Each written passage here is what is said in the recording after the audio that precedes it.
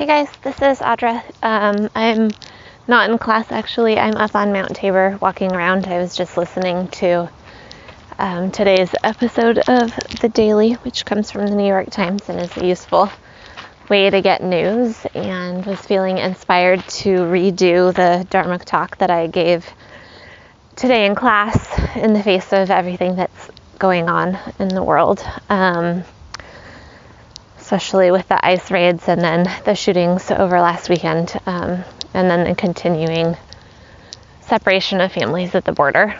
It can feel collectively traumatizing, I think, for all of us. And my best friend, who happens to be a Buddhist chaplain, was recently, she came down into town last night and she'd had a really rough day at work, and anyone who works at a hospital knows that that's where people go when they are in crisis, when something's wrong, right? Whether it's a mental health crisis or whether it is something wrong with their health, with their bodies. And so people who work at hospitals face a lot of trauma in every single day when they go to work. And so she'd had a really rough day, and we were talking about this idea of trust and faith, that the universe ultimately is has a plan for us, that is maybe something that we don't understand in the moment, but that there is ultimately a plan, and what shows up in our path is ours to do.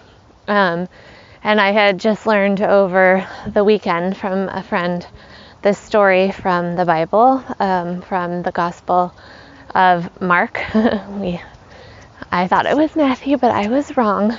But it is the Gospel of Mark, and it's a story of Jesus. And just to clarify, because I think that when we use stories from the Bible, it can get a little bit triggering for people, but the yogis claim Jesus is one of their own, believing that he traveled to India and took many of the spiritual technologies back with him to the Middle East and used them as part of his activism, ultimately. And some even believe that he is the 8th incarnation of Vishnu. I believe that's right. Fact check, but not fact check that. And so in yogic terms, Jesus is just a really cool dude who is trying to change the world for the better through being really aligned with his highest self and with love. And so there's this story in the Gospel of Mark where he's walking to Jerusalem, and he meets a man on the road, and this man is named Bartimaeus. And I totally messed up the story today in class, but I've got it down now. And Bartimaeus is blind, and he says to Jesus, he calls him the son of David, which essentially is like calling someone God at that time, because God, the Messiah, was said to be coming from the son of David. And so this blind man, without seeing Jesus, goes up to him and greets him as the son of David and asks to be healed, right? And the name Bartimaeus, this is the cool part, you guys know that I love words, comes from some sort of Greek version, and it means son. Bar means son of, and then Timaeus. And this is the really cool part, because Timaeus is said to be one of the sort of speakers in one of Plato's dialogues that decides, yes, that there is like this earth and that there are human beings, but that there must also have been a God, right? That there must be some divine force behind all of this. And it's the argument in favor of there being the material world, and then also the mysterious immaterial world of the spirit of God.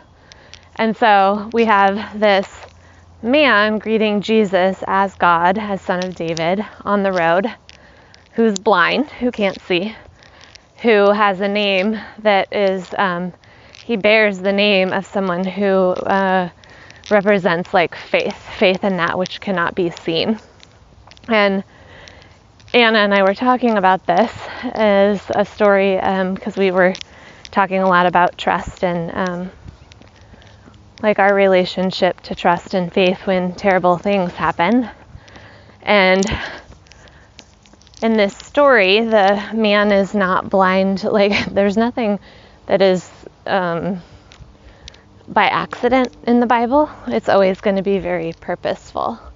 And so the fact that he is blind, that he can't see, right? That he can't see Jesus, but still calls him the Son of David is very significant, and lends itself to the idea that sometimes we can't see evidence of goodness, we can't see evidence of God, we can't see evidence of love, and that the work then as yogis, right, is to still trust that there is a plan, and that to trust in the mystery, to trust that love is the connection, the thread that weaves us all together.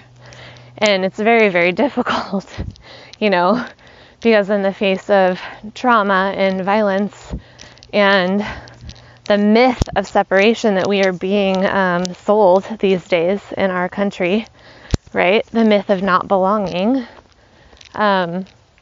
it's really powerful, and it's hard to remember to trust, to remember that we are love. And one of the things that I've been working on in my own personal practice is the idea of being able to be present without making meaning, right? Because sometimes in the meaning making, we start to lose that thread of connection. But in presence, that's the only time, the only space where we are able to really live into the mystery and perhaps let go of any sort of need to understand.